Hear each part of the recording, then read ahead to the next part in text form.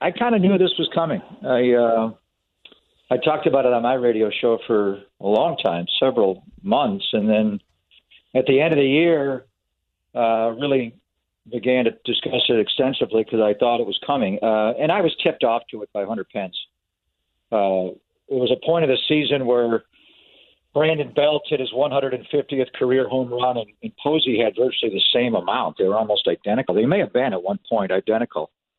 And I remember having a conversation off the air with Hunter about who's going to hit more career home runs as a Giant. And he said Belt right away. And I said, well, Belt's not even under contract for next year.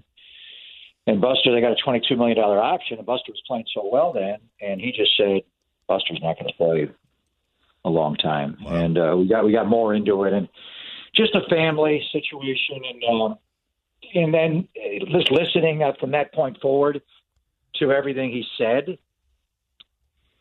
He was asked, maybe 2 or 3 times, certainly when Crawford signed his extension, about coming back and maybe being open to signing an extension.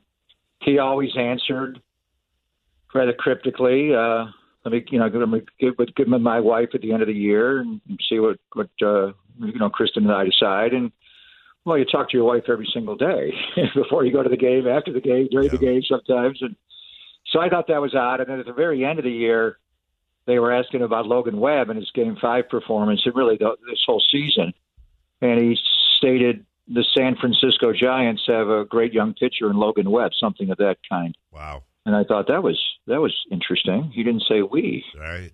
So there were a lot of signs. But then, are you actually going to do it?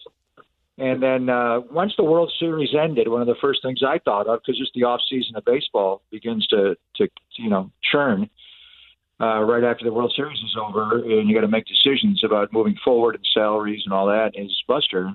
So I kind of thought something was coming. I didn't know it was going to come, so suddenly. But he handled it beautifully. He's retiring for all the right reasons.